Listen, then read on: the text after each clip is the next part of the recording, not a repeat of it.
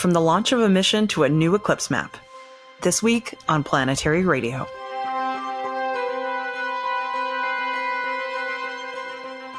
I'm Sarah Al-Ahmed of the Planetary Society, with more of the human adventure across our solar system and beyond.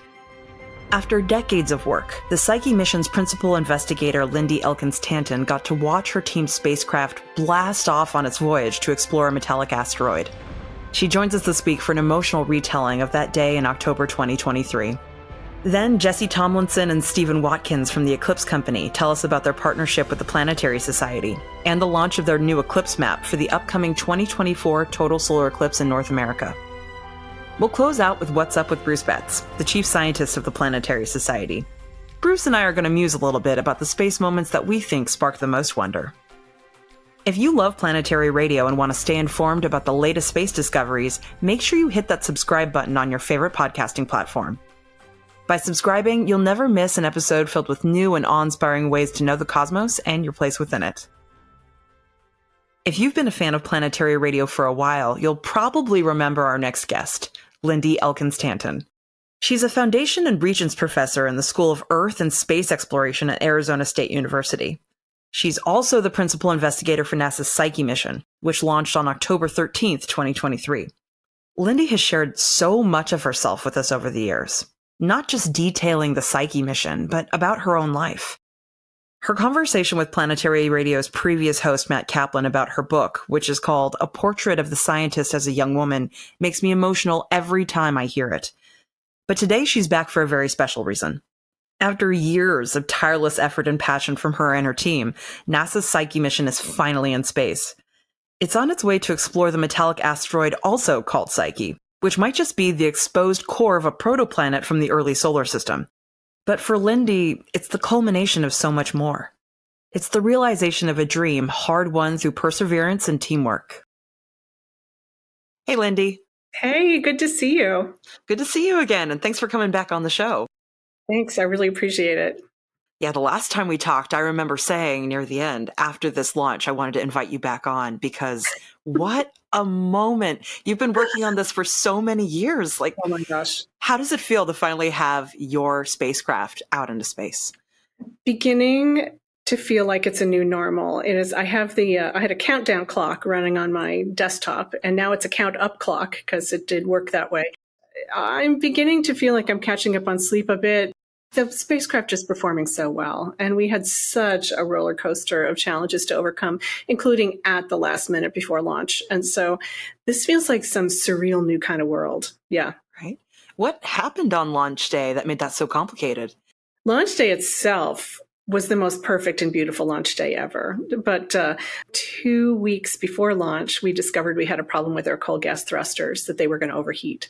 And this was just a couple of geniuses who I'm indebted to forever at JPL who just thought, I don't feel totally comfortable with this. Let's look into it. And it turned out we, had been given the wrong data, which we based all of our operations on for years. And when they took their own data, it was a different story. So suddenly, and this was the day I arrived in Florida, thinking I had kind of let my guard down, which is always a mistake. Like I was like, okay, we're just going to coast into launch. It's going to be a series of parties and this amazing experience. And then suddenly it was just like red alert, because this could be mission ending. If they overheated, we would no longer be able to turn our spacecraft, and we probably would never know what failed on the thrusters. What a nightmare. A nightmare. So suddenly 100, 150 people, like all hands on deck, every kind of alarm blaring you could imagine.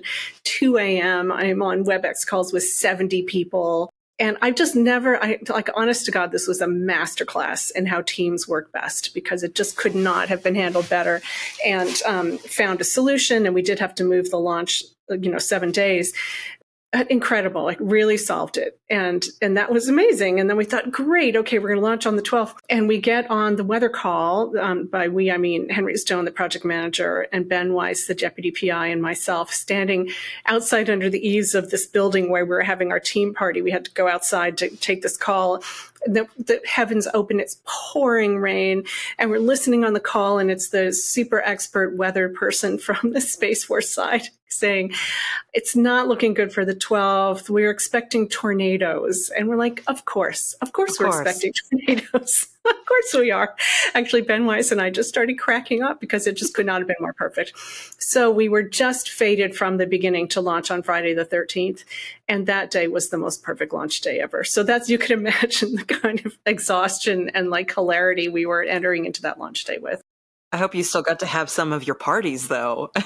We had the parties anyway, like, because you can't really reorganize. You have whatever 500 or 600 people coming, and it's just, you're gonna have the party anyway. So it's like a pre-launch party. So on launch morning, I got up really early because I got to sit on console, and the console that I got to sit on, there were 10 different rooms of people doing operations for the spacecraft. A bunch of them were at Kennedy Space Center, and then there's the big operations room at Jet Propulsion Laboratory. And we're all on headsets listening to the voice net, and we're all watching the consoles. And so my console was in Hangar AE on the Space Force side. So I get up long before dawn. It's totally pitch black. I come up to the gate to go into the Space Force side, and I've got my badge, and I'm ready to go in. And there were so many people coming on for launch that they had actually opened 2 lanes so that we could get onto the base, and they're checking all the badges. And then the base and Kennedy are both just miles and miles of swampy Florida wilderness jungle interspersed with occasional gigantic launch complexes. And there's no street lights. You're driving up this 2-lane road in the absolute pitch dark. And then there's a little lighted sign by the side of the road that just says, "Go Psyche." It's just, there were these wonderful moments. Like, it was a big, big deal. So many people making this happen. And then, I don't know, 10 or 11,000 people came to see the launch as well. So sitting in that console at Hangar AE and listening to the countdown, following it in my launch book. And that was just an amazing experience. That's got to be so cool to see the people locally cheering for your mission. Because I got that sense. I've only been to one launch, or rather attempted launch at Kennedy Space Center, but just seeing all of the shop windows with their signs for the missions and all the people showing up, there's something really cool about the community around that space center. I love that. And we have so much support for this mission from around the world, too. That was just a thrill to know that so many people were participating, So we're going through, and this is a big deal launch for SpaceX because it's their first NASA deep space mission launch, and just the 8th Falcon Heavy. So they really wanted to go well. And we had a great working relationship with SpaceX. And so all these teams from different organizations came together into one. And the countdown is going so smoothly. And the big higher ups from NASA who were in the room with me were like, "This feels good. This is going to happen." And we're going through the book. And for a while, there's just periods of silence because there's actually no problems and nothing to work and everything's working. And then at 10 minutes before launch, after doing the countdown now for hours, suddenly there's a problem. And I wasn't sure. I knew it wasn't good, but I didn't know how bad it was. So I turned to one of the JPL leadership who was sitting to my left, and he just swore, which he never does.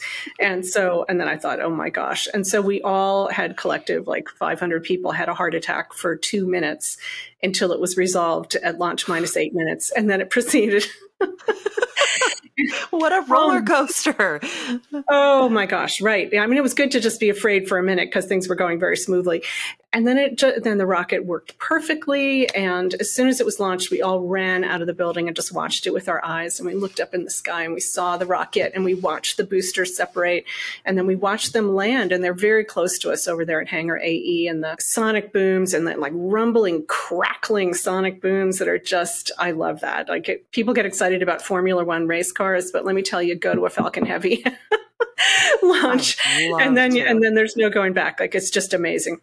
And then I had to figure out how to drive myself over to the press center because I and some of the JPL management and our project manager, our deputy principal investigator, all these people were like 10 of us are supposed to meet at this conference room in the press center because they don't want us to meet any press until we've kind of reached mission success, which is that we've got telemetry and we're locked on and the solar panels are power positive and we're thermally stable. Like, these are a bunch of things that we don't even separate from the rocket till 62 minutes after launch. And it could be even another 2 hours before those things are accomplished. So we don't want any confusing, like, partial messages. And so I had to figure out how to drive over there through the 500 cars that were leaving from all the people watching on the causeway and stuff. But it was very well done. And I just took out my cell phone and hit record for one of these voice memos and just kind of poured out everything that I was feeling at that moment, which I haven't listened to again yet. I got to figure, I don't know what I said. So that'll be interesting. That's a beautiful thing to record and keep, that you'll get to reflect on that moment in the future. And our listeners have been on this journey with you for literally years, not just about the Psyche mission, but about your personal life, your personal journey, everything you've overcome. So seeing you in this moment and knowing that you have that record, I feel like that's so special, and you're going to have to listen to it at some point. I am. And I've been also keeping a notebook because I knew I wouldn't remember all the incredible things that happened during this super intense, insane month that I was living in Florida. And my husband moved down with me. He's like, no, you're going to need me to grocery shop. Like, this is going to be great. So we supported each other. We were each having like work stuff going on. And we had a little Airbnb with a pond behind it. And we could kayak through the mangroves. And I mean, it was just so many things. I wrote like 70 pages of all of these experiences because I feel that. And also, like I wrote about in my memoir, there was a moment right during step 1 where I had cancer and I had to go through chemotherapy and I had a huge amount of nerve damage. And for a while I was even having trouble walking and I had like huge muscle spasms and like the body not working. And so now, not only has my rocket launched, which is amazing, but in the past year, I've actually totally regained my health. And so I now am pain-free and I can jog and it's amazing. So it's like this stellar moment. I just turned 58, which I freaking can't believe. But I'm like, this is a really good moment. So I can't forget about it.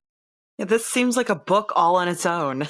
I feel like it could be like, I don't know. It's an intense emotional experience, that's for sure. Yeah, so we show up at the press center and we had to sneak around the back and come in the secret door so we could end up in this closed conference room and not run into all the press in the front. And so we're all in there and a couple of the guys have hooked into the Psyche ops and they're getting the data down and they're like, wait, we're pyro positive. We're like, wait a minute. We all watched the separation on the screen and everybody could see that, right? It was broadcast via SpaceX's onboard cameras to everybody in the world. And you can watch it on the replay of the launch commentary. And we'd asked them to give us no angular momentum, no spin at tip-off. We wanted the spacecraft to be going absolutely straight with no spin so that we could right away get down to opening the solar arrays. And we all watched and we're like, our heads are tipping, like, is it spinning? Is it rotating? But it wasn't. It was just perfect. It just soared away. And we knew there was some chances that the low-gain antennas would get picked up by the Deep Space Network. And suddenly we're like, oh my gosh, that was a little bit of telemetry. Wait a minute, what are we getting? And then the solar arrays deployed, we're getting power. The spacecraft detumbles, it uses those cold gas thrusters. It all works. The cold gas thrusters are not overheating. We couldn't even believe it. They were so cool and perfect. And so then the head of the press group, this wonderful woman from JPL, she's used to there being contingencies like anomalies and issues after launch. And she didn't want us to have to be solving them while hangry after being on console for like 5-6 hours. And so she went out to get us sandwiches, thinking it was going to be hours more. And while she was gone, we hit all of the things needed for mission success. And so we locked on, we had telemetry, the spacecraft was healthy, it was thermally stable, it was power positive. She came back with the sandwiches and we're like, yay! Victory sandwich. Yeah, we couldn't even believe. We kept looking at each other and going like, pinch me, I can't believe how well this is going. And then we took a million loopy pictures. And that was launch day. It was amazing. It really sounds like the team came together and really heroed up and totally nailed it. That's amazing. I really feel that way. And now, 15 days out, there are little things that we're working, which is so expected and nothing that's very worrying. And all the major processes that we've been planning to do so far in initial checkout have worked beautifully. And so, in spacecraft speak, as you know, when everything is working perfectly, it's called nominal. And which I still don't understand where that comes from. Maybe you do, because it makes no... I don't know where that started. Yeah, I do love making nominal jokes around the house, though. We do that. We do that all the time, too. How are you today, James? I'm nominal. Yeah, meaning perfect, absolutely perfect. And so the next day after launch, we reached that coveted state of systems nominal. And it's just been great. So today, in fact, as we're talking, we're switching from the low gain to the high gain antenna. We're finally far enough away that amount of energy won't damage either the spacecraft or the deep space network, because apparently that would happen if we turned on the high gain antenna closer to Earth, which is also fascinating to me. That is fascinating. So, so we're right in the middle of turning the spacecraft for that when I came to talk to you. And so soon we'll have 6 times the data rate, which is great. That's really cool.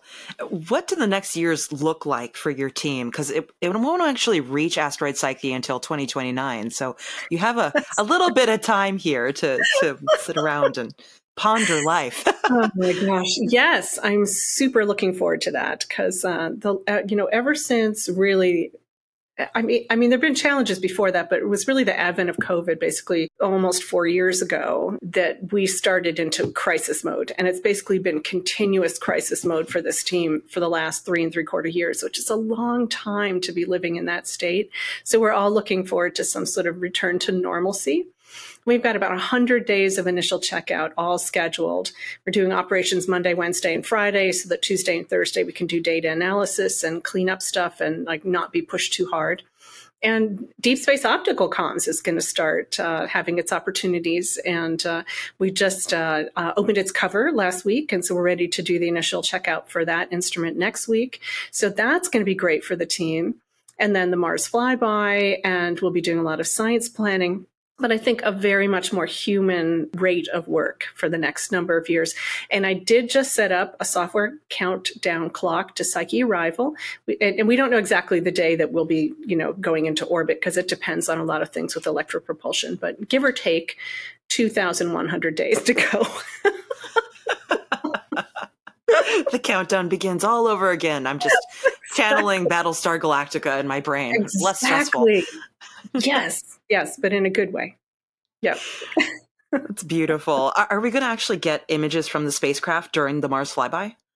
We are going to be calibrating all the instruments, but it's going to be a pretty distant flyby, so it's not clear how exciting that's going to be. And we had at one point hoped to get a look back at the Earth and the Moon, but honestly, we screamed away from the Earth and the Moon so fast. By the time we could have turned on the cameras and turned around, you couldn't see anything.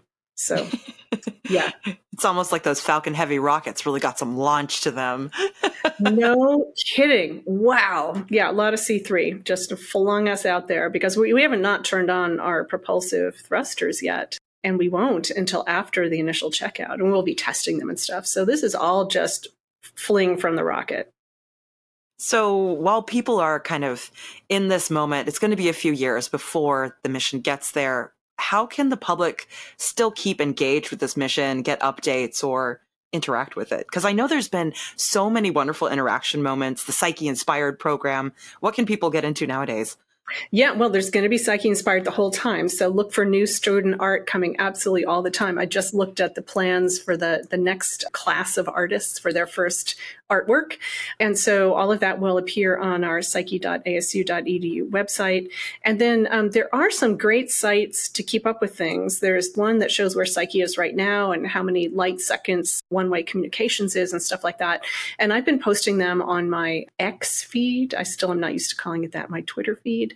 And I guess we need to put some of those links up on our ASU website as well. And there's a NASA website. And so there's lots of ways to keep up. And we'll be going back. We had a little bit of a hiatus just because people had so much work to do. But we want to go back to having team members write little blogs about what they're doing and their personal experience. And so I hope there'll be lots of ways for people to stay connected. I'm so happy for you and your team. You totally done it. This mission is on the way, and now you get to have some much needed rest. So yes. I hope you all have a lot of chill downtime. Look up in the sky at night, see the stars, and think, my spacecraft is out there. We did it. Oh, it's unbelievable to see that and think that. Yeah.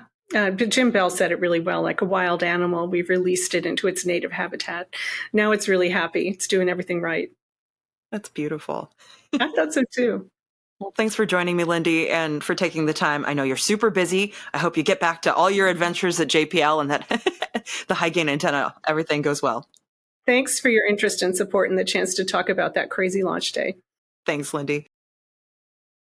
I'm so happy that I get to share that conversation with you. I've been looking forward to that for quite a while, but it's also a great reminder that every time you support a space mission, you're bolstering the dreams of thousands of people around the world, and you really never know whose life you might touch. We turn from that moment of awe to another, the upcoming total solar eclipse on April 8th, 2024. It's going to pass over Mexico, the United States of America, and Canada. If you never experienced a total solar eclipse before, I urge you to do so in the strongest way possible. I really can't express to you what it's like. You just have to experience it for yourself. It's a moment that could change your life, which I think our next guests would agree with. Stephen Watkins and Jesse Tomlinson are the founders of the Eclipse Company. By trade, they're software engineers, but they had a moment of awe when they experienced the total solar eclipse that passed over their hometown on August 21st, 2017, and it set them on a journey to share the next big American eclipse with as many people as possible. They teamed up with the Planetary Society to create a beautiful, user-friendly eclipse map with all kinds of fun science details. It's designed to help the public locate an optimal viewing spot for the upcoming eclipse. This will be the last total solar eclipse to pass over the United States for the next 20 years, so this is going to be a moment. Thanks for joining me, Jesse and Steve. Yeah, glad to be here. Thanks for inviting us. Yeah, absolutely. And thanks for collaborating with us on this really cool eclipse map. I cannot tell you how useful this would have been for me at points in my past, so I'm really glad it exists. Why did you feel it was so important to create this eclipse map? I think in 2017, we had the, fortune to live in the path of totality for that solar eclipse that happened. We both were living in Greenville, South Carolina, and that city happened to be in the path. And it was such a life-changing experience for me, and it's such a great moment. And I think about what led up to that let me experience that. And I feel like I got lucky as far as knowing it and just understanding the significance and being ready for it. And also just the weather. We got lucky with the weather, but it's something about all the people that I talked to afterwards that I said, "Did you see the eclipse?" And they said, "Yes," but they were talking about a very different experience than I had. There was just clearly still a huge gap in the understanding for the public of what a total eclipse was and how that was very different from a partial eclipse. So really wanted to do something to help really just raise more awareness and help people be more prepared to get the most out of the eclipse that was coming here in 24. Did you want to add anything, Steve? Yeah, no, I totally agree with Jesse. Again, I was in South Carolina as well and got to experience totality for the first time. And it was a special moment. Really powerful. I didn't even fully understand what I was getting into at the time, like I think a lot of other people. And I knew that in 2024, there's going to be another total eclipse. And yeah, I wanted to create a tool to help prepare people for the next one, to try to raise awareness and empower planning to help people understand where the path is and help remove obstacles toward getting people into that path. It's funny because I've dedicated my entire life to learning about space and sharing it with other people, but I had a similar experience in that it wasn't until I was there staring up at the total solar eclipse in 2017 that I really understood what it was. It felt like no amount of people telling you how cool this thing is really expresses how cool it is. It's absolutely bonkers. Yeah. I tell people it's the one thing that really lives up to the hype. So many things in our world today are just so over exaggerated. People talking about the coffee shop they just went to was life-changing, or just everything is just so over the top as far as our language goes. But when people talk about totality or total solar eclipses, they use that language. And I think a lot of times it just blends in with everything else that's happening online and in our language today. So it's hard, but it lives up to the hype. I love that on your website, you brought up the overview effect, which is that feeling that astronauts feel, that profound feeling of connection that they get when they look down at the Earth from space. And, we're probably not going to go to space, us personally, but I think watching a total solar eclipse is about as close as I can get. How did the eclipse make you guys feel? It's honestly one of the best days of my life that I remember. I had such a great group of people around me, and my family was with me. We were in our backyard in South Carolina and just had a bunch of friends over. And it was it's hard to explain it, but like everyone had such a different reaction to it. I have a video from one of my friends that you can just hear the audio. It's not a good video, but the audio is really crazy. You just hear people screaming. Some people are just speechless. I was really just more overwhelmed. I wasn't screaming. I was just like, it was just, I don't know how to explain it, but it just overwhelmed me. And just taking it all in, because it's not just what you see up in the sky. It's like all around you. Just there's things happening on the ground and on the sky to the sides, and how you feel, the temperature, and all these various things. It's just too much almost happening at the same time. And yeah, I think I was more just overwhelmed by it. Yeah. Relatable. Yeah. How about you, Steve? Yeah, I agree. I think overwhelmed is a good word for it. There's actually a TED Talk done by David Barron, who I think does a great job of putting to words some of these complex emotions that you feel when in a total eclipse. It's just a powerful moment. It's difficult to describe. Yes. Yeah, it's true. It can make you feel just like a new level of connection, like with the universe, and kind of insignificant, kind of humbling in a way, like dissolving the ego. And just that profound sense of connection, I think, is a very powerful thing that we don't necessarily get all the time in life. Right.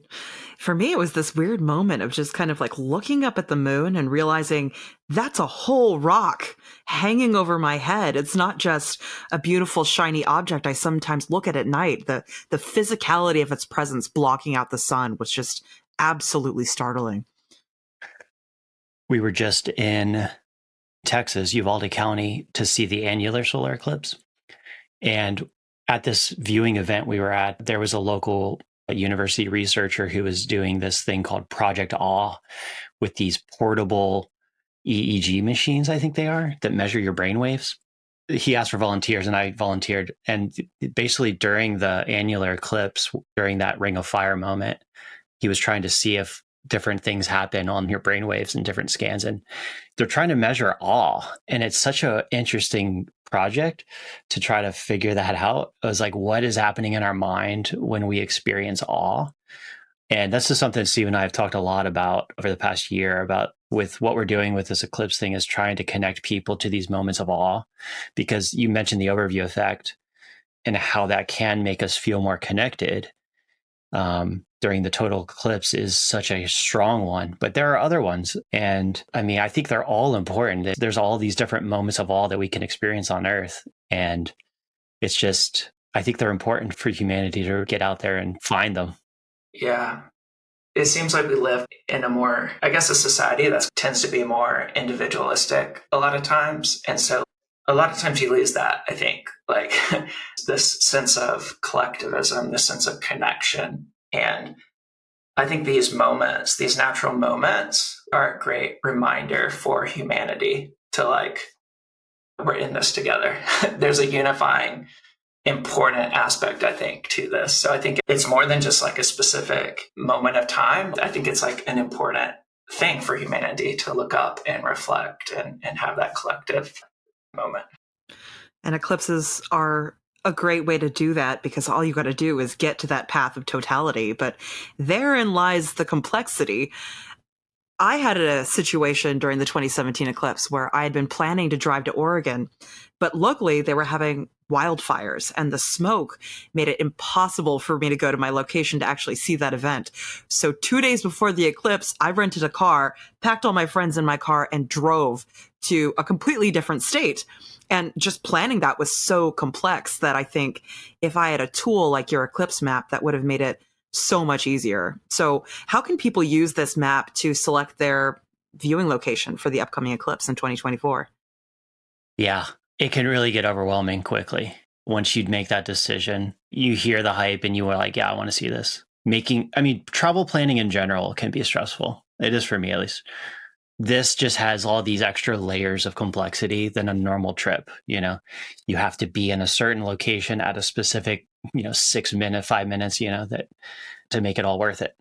And so, yeah, it's just stressful. What we're trying to do is be very practical with the information that we show, but also try to make it really simple as far as an approachableness to the product.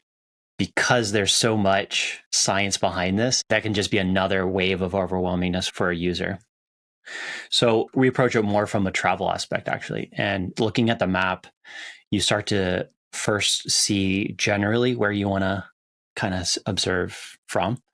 And so we try to layer in some subtle cloud cover data. So again, like you were saying with the clouds in Oregon, or the smoke in that case, we try to, that's going to be a big factor in April is cloud cover. That's a pretty stormy time of year in North America. And the clouds can really be a factor. So a lot of people are trying to plan general region for Texas and Mexico for being the least risky areas. Any area really can be clear on that day, but there's just historically better areas. So we try to highlight that in an approachable way. After that, then it's more about the specifics. Once you say, I want to go to Texas, then now it becomes more about the actual town you're going to stay in. And so we try to highlight the first thing maybe is more exactly where in the path. So the closer you get to the middle, that center of the path, the higher your totality time will be. We try to highlight that time and try to get someone to maybe pick one of those cities that's on the center line as being the best. And then we bring out events and parks and other points of interest that might be things that people are wanting to go see around that area. And so that's going to get them a better sense of the specific area that they want to look at. And we try to help with lodging too, because that's going to become the next big problem is finding lodging. We work with our lodging partner to try to help surface some availability around that area and try to help with lodging. So yeah, it's trying to bring together all the different concerns that you would need to think about when you're planning a trip. And I think maybe my favorite part of the whole thing is really showing the phenomena that you get to see at any given location. There are a lot. If you get into the path, I think we have 15 on there listed.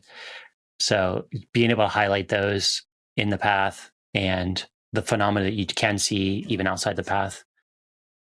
We'll be right back after the short break. Greetings, Bill Nye here, CEO of the Planetary Society. Thanks to you, our Light Sail program is our greatest shared accomplishment. Our Light Sail 2 spacecraft was in space for more than 3 years, from June 2019 to November 2022, and successfully used sunlight to change its orbit around Earth. Because of your support, our members demonstrated that highly maneuverable solar sailing is possible.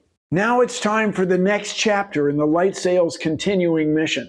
We need to educate the world about the possibilities of solar sailing by sharing the remarkable story of Light Sail with scientists, engineers, and space enthusiasts around the world. We're going to publish a commemorative book for your mission. It will be filled with all the best images captured by Light Sail from space, as well as chapters describing the development of the mission, stories from the launch, and its technical results to help ensure that this key technology is adopted by future missions. Along with the book, we will be doing one of the most important tasks of any project. We'll be disseminating our findings in scientific journals, at conferences and other events, and we'll build a master archive of all the mission data, so every bit of information we've collected will be available to engineers, scientists, and future missions anywhere. In short, there's still a lot to do with Light Sail, and that's where you come in. As a member of the Light Sail mission team, we need your support to secure Light Sail's legacy with all of these projects. Visit planetary.org/legacy to make your gift today. Light Sail is your story, your success, your legacy, and it's making a valuable contribution to the future of solar sailing and space exploration. Your donation will help us continue to share the successful story of Light Sail. Thank you. There are many apps and maps online that'll allow you to look up where you can go see the eclipse. But I think all these additional elements allowing you to find out what local events are going on, whether or not there's a park nearby, what kind of lodging, like really takes this to the next level.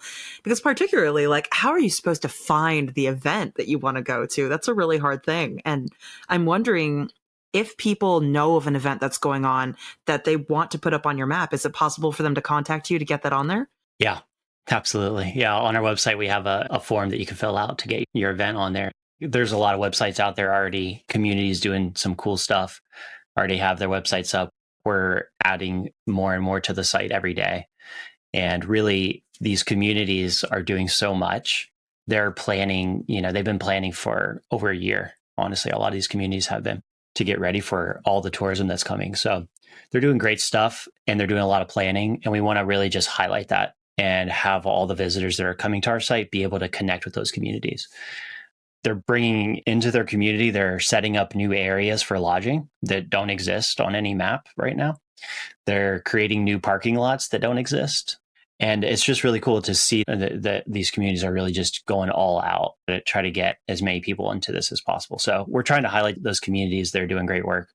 So we're adding more and more to the map every day. It sounds like a lot of effort to keep that all updated.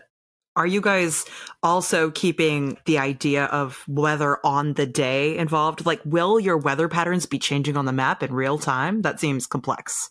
Yeah, that's the plan, is to make it more real time as the day approaches. Right now, it's obviously looking at historical cloud cover information, but we'd love to switch that to actually forecasted models as the day approaches. Well, you had a little bit of a test with the annular eclipse that happened just recently here in the Americas. How did that day go for you as a first kind of testing ground for this map? I think it went better than I expected. I was telling the guy running this Project Awe thing, I was wearing the EEG thing, that any of the spikes that he saw on mine for being really excited might have been because of how well some of our tests were going. We have some time, the times of different events happening and down to the second. And they were like spot on. And I think we were expecting to have to adjust a lot of that from the calculations we were running. They were spot on. So I was kind of excited about that.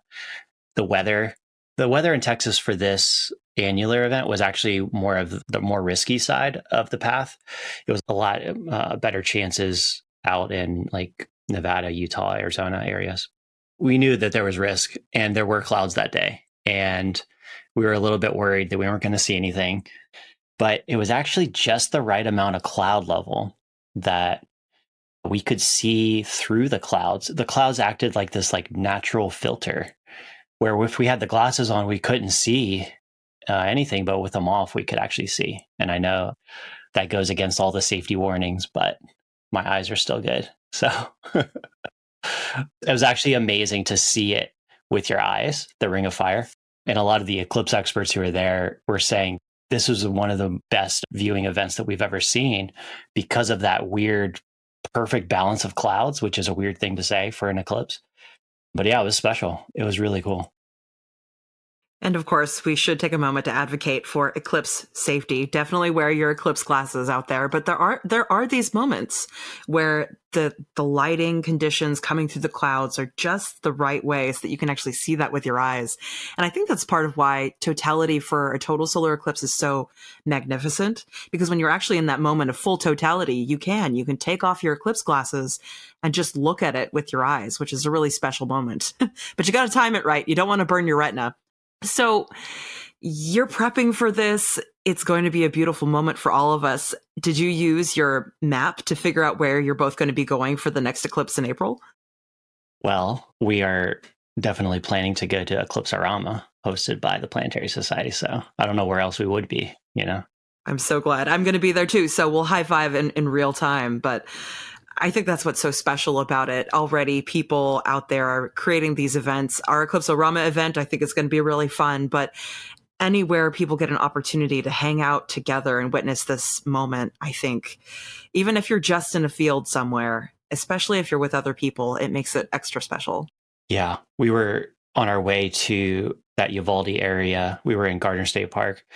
We actually drove through the hill countries there in Fredericksburg where Eclipse-orama is happening. And that's the first time I had ever been out to that area. And it's so beautiful. I didn't know that Texas terrain was that diverse, from the east to the central to the west, all very different. And that central Texas area is just so nice. We got to see the night sky just as dark as you can imagine. We could see the Milky Way galaxy with our eyes, and it was incredible. So I'm looking forward to seeing that night sky again. I feel like I'm really happy that, we have modern day technology, but every time I think about light pollution and the fact that it's kind of robbed us of that night sky, it's definitely tragic for me. So it's a good moment to get out of the city, go find a good place to view this during the daytime, but also take a moment to look up at night because those stars will startle you. Yes. And actually, we actually spent a lot of time getting light pollution data onto our map. It's a little bit of a hidden feature, but if you flip from the clouds to the light pollution, you could see in that path of totality where the light pollution is. Because during totality, one of the phenomena is that you can see planets and some stars. And a lot of cities that you're in will have these automatic lights that come on when it gets dark. Believe it or not, light pollution can be a factor during totality, especially for photographers who really want to get a great shot during totality with planets in the background and stuff. That's a factor. It's a great thing to point out and to plan for, because can you imagine setting everything up just right only to realize that your photo didn't turn out right because you had too much light pollution in your area? And those planets coming out during the daytime during totality are absolutely spectacular. I had this little kid next to me during the 2017 eclipse who was just staring up there, pointing out the planets and just screaming their names out. He was so excited to see them during the daytime. And of course, we had a great timer going on to let us know how long we had during the eclipse so that we could take these moments to look at these other things. And you provide a good timer on your website that allows people to calculate exactly how long they have, which is really location dependent. So that's a useful feature. How did you go from planning out making this eclipse map to collaborating with the Planetary Society? How did you guys connect with us? Yeah, so we happened to be at the same workshop. I believe it was Rochester, New York, that workshop. And we were sharing the work that we were doing, the map, the tool, and we followed up, sent out an email asking for feedback, essentially, on the tool, on the map, how we can make it better. And the Planetary Society really liked it, really connected with our product. And from then on out, we just spurred a great partnership, great relationship. And it's really cool to have another way to share the science of the eclipse in a way that isn't overwhelming, because I really love the way it's kind of integrated subtly into your map. Where can people find these little science tidbits that we've helped create? The science tidbits we have on our website on the Learn section. If you go to theeclipse.company, there's a Learn link, and we have various small snippets on our site that link out to greater content on the Planetary Society to learn about various aspects of the eclipse. Yeah, it's a great resource for sure to learn more information about the eclipse. Yeah, two of my favorites there are phenomena checklists that we have per location. There's a great article that kind of goes into detail on every single one of those. That was one of the things that helped me in 2017 was understanding each thing to be ready for so that I could fully appreciate it. And I think that planning ahead of time really will pay off during the event.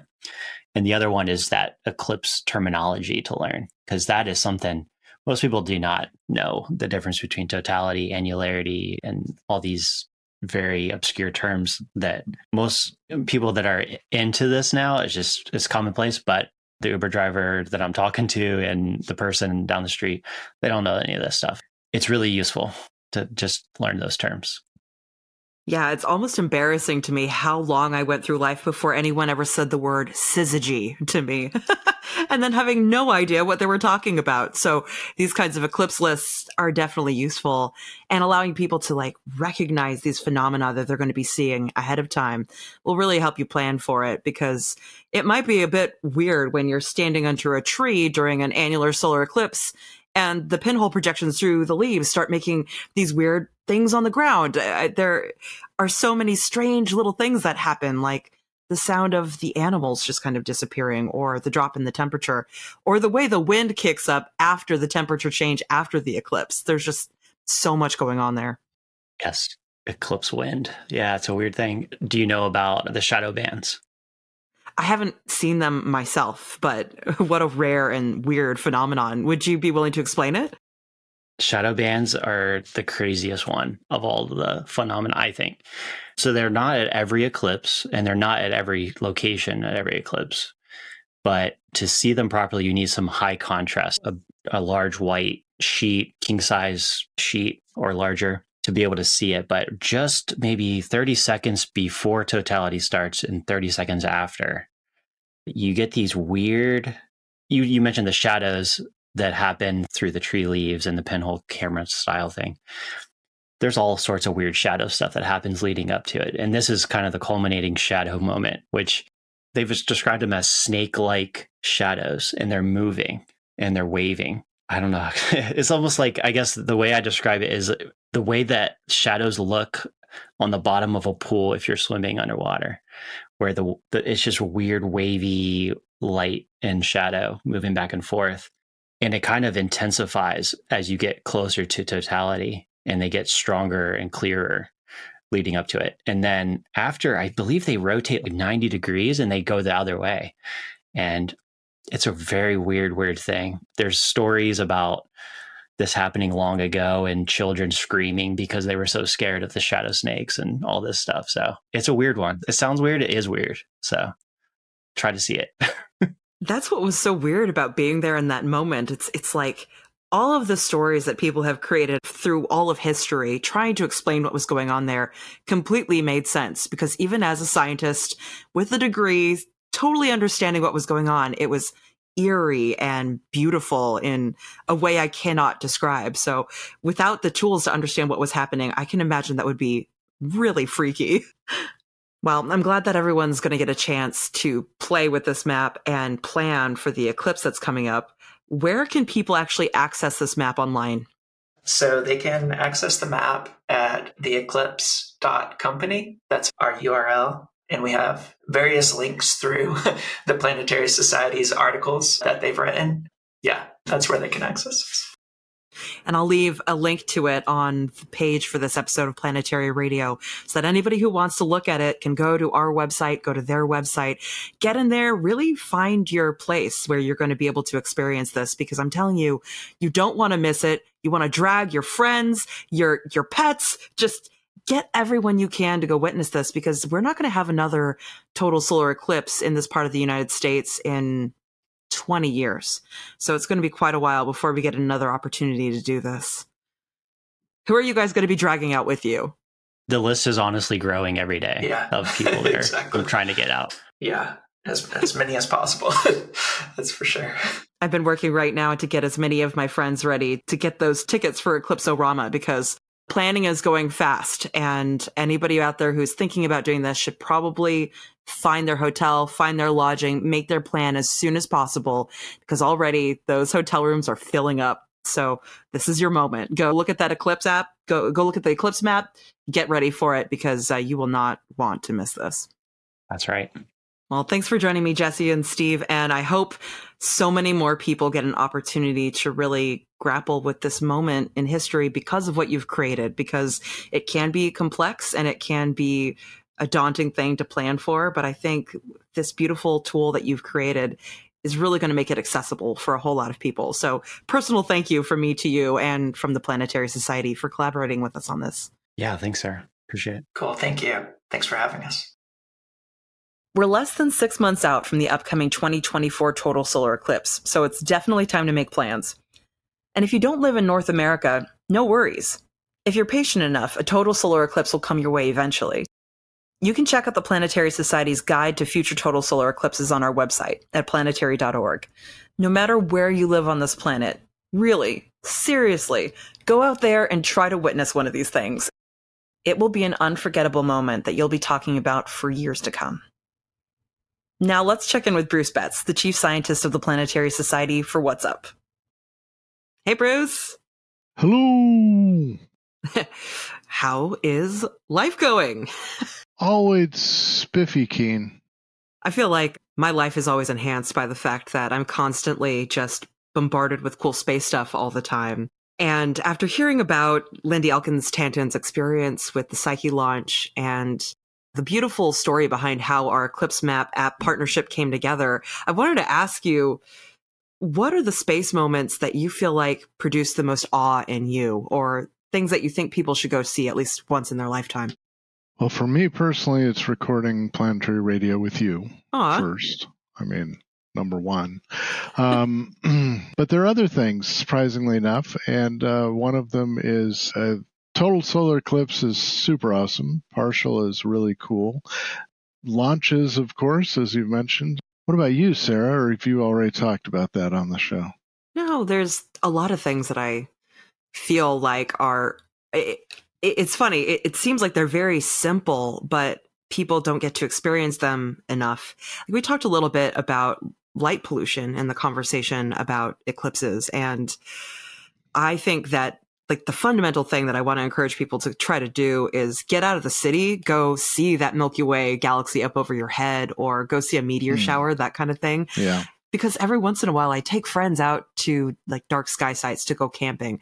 Usually we just want to go chill and jam guitar around a campfire somewhere. But then they get out, they look up at the night sky, and they'll just straight burst into tears because they've never seen it before. So that's a cool moment. But also, like, go if you live in the northern hemisphere, go to the southern hemisphere and check out their sky, because just that little change in perspective not only offers you the opportunity to see the moon in a different respect or see the Magellanic Clouds, but see whole stars and constellations that you've literally never gotten a chance to see before. We make a lot of jokes on this show about the fact that every time you go to a launch, it doesn't necessarily work. So have you actually gotten to see a space launch in person that went up and was successful? Yes, once. Once? Which one was it? That was the only one that I went to see that I didn't have either a professional reason or a VIP type invite. It's an exaggeration of VIP, but it was the only one that just went as like drove over and watched it from a distance from Orlando in the middle of the night, and a space shuttle launch that occurred, and it was quite lovely, quite successful, quite profound. Launched right before dawn, so the sun came up behind it and cast a shadow across the sky from the rocket trail. So it was a good one. But I've been to many a launch that delayed. I mean, fortunately, I've never been to one that had a true failure. I just get the launch aborts due to weather or due to mechanical things, or you went with me to one of the launches that was delayed, and eventually you just you got to go home, and then they feel it's okay to launch. So, right. The trick is that you just have to be in chill mode. You know, you just need to be not working in order for it to work. So one of these days we should go to a rocket launch, but you should not be working. Yeah, I don't know if I can do that, but I can try. I wanted to read this comment that we got from one of our Planetary Society members, Robert Johannesson, who was talking about our previous episode about Lou Friedman's book about searching for life in the universe, Lou Friedman being the co-founder of the Planetary Society. And I thought this was really cool. Robert not only loves the search for life, but actually created a Drake equation app that you can download on the App Store. I thought that was so cool. Like, that's dedication. That is cool. And I downloaded it and played around with it a little. It was a good way to explain how that equation works and how each of these different things that can impact the search for life in the universe kind of dial that knob a little bit. Or a lot. It's quite useful. It's a strange equation since we don't know what most of the parameters are, but that's why you fiddle with them and see how it varies. But part of the reason I wanted to read that comment and share that was not only because learning more about the Drake equation is awesome, but primarily because they left a PS that said specifically, "Hi, Bruce." So they wanted to say hello to you. Well, hi. That's really cool. And that's cool that you got that app. I'll look for that. And really, though, if anybody wants to say hi to Bruce or to me or to send us any of your thoughts and questions, please do so, because I love reading all your messages. They really brighten my day and make us feel like we're actually doing a good thing for this world. Cool. So, what is our random space fact?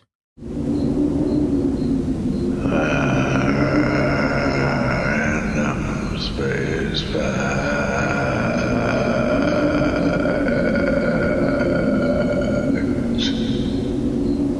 Are you looking for brains right now, Bruce? Brains. Uh-oh. No, I just, we're near Halloween, this U.S., and So I just thought I didn't know I was a zombie, but thanks for pointing that out. Apparently I am. So anyway, fortunately, my fact is far more fun than my zombie. That has to do with Venus. You probably are aware. You may have heard that the surface of Venus is hot. Have you heard this, Sarah? Have you heard this? Have you seen this? Very hot. I could tell you that, but I'm sure we've talked about it before. 700 plus Kelvins, almost 500 C, almost 900 Fahrenheit. But what's interesting is it's almost isothermal, and the surface temperature doesn't change particularly over time because there's so much atmospheric insulation, blanketing of the surface and greenhouse effect and clouds that are reflect anyway. But my real point is where you do get a variation is with altitude, just like you do on Earth.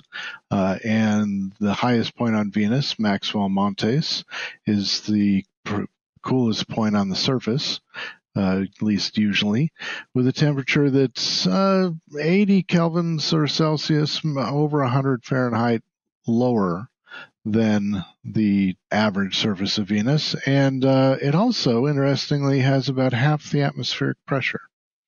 And you may wonder, because I did, how's that compared to Mount Everest? Mount Everest, compared to sea level, is about 30% of the atmospheric pressure at sea level, which I was surprised it's that low.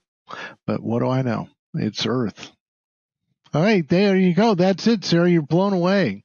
I am, though. That is really cool to think about. And now I'm wondering about like all the different things that might be affected by that. Like classically, people say that lead melts on the surface of Venus, but I don't know off the top of my head what the melting point of lead is.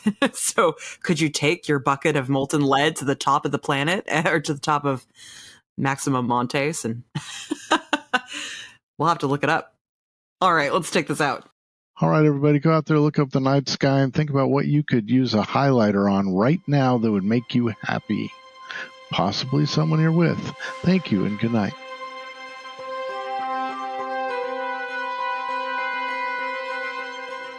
We've reached the end of this week's episode of Planetary Radio, but we'll be back next week with the authors of the new book, A City on Mars. Can we settle space? Should we settle space?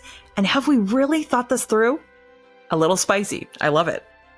You can help others discover the passion, beauty, and joy of space science and exploration by leaving a review and a rating on platforms like Apple Podcasts. Your feedback not only brightens our day, but also helps other curious minds find their place in space through Planetary Radio. You can also send us your space thoughts, questions, and poetry at our email at planetaryradio@planetary.org. Or if you're a Planetary Society member, leave a comment in the Planetary Radio space in our member community app. Planetary Radio is produced by the Planetary Society in Pasadena, California, and is made possible by our awe-filled members. You can join us as we celebrate all the ways that space brings us together at planetary.org/join. Mark Holverda and Ray Paoletta are our associate producers. Andrew Lucas is our audio editor. Josh Doyle composed our theme, which is arranged and performed by Peter Schlosser. And until next week, Ad Astra.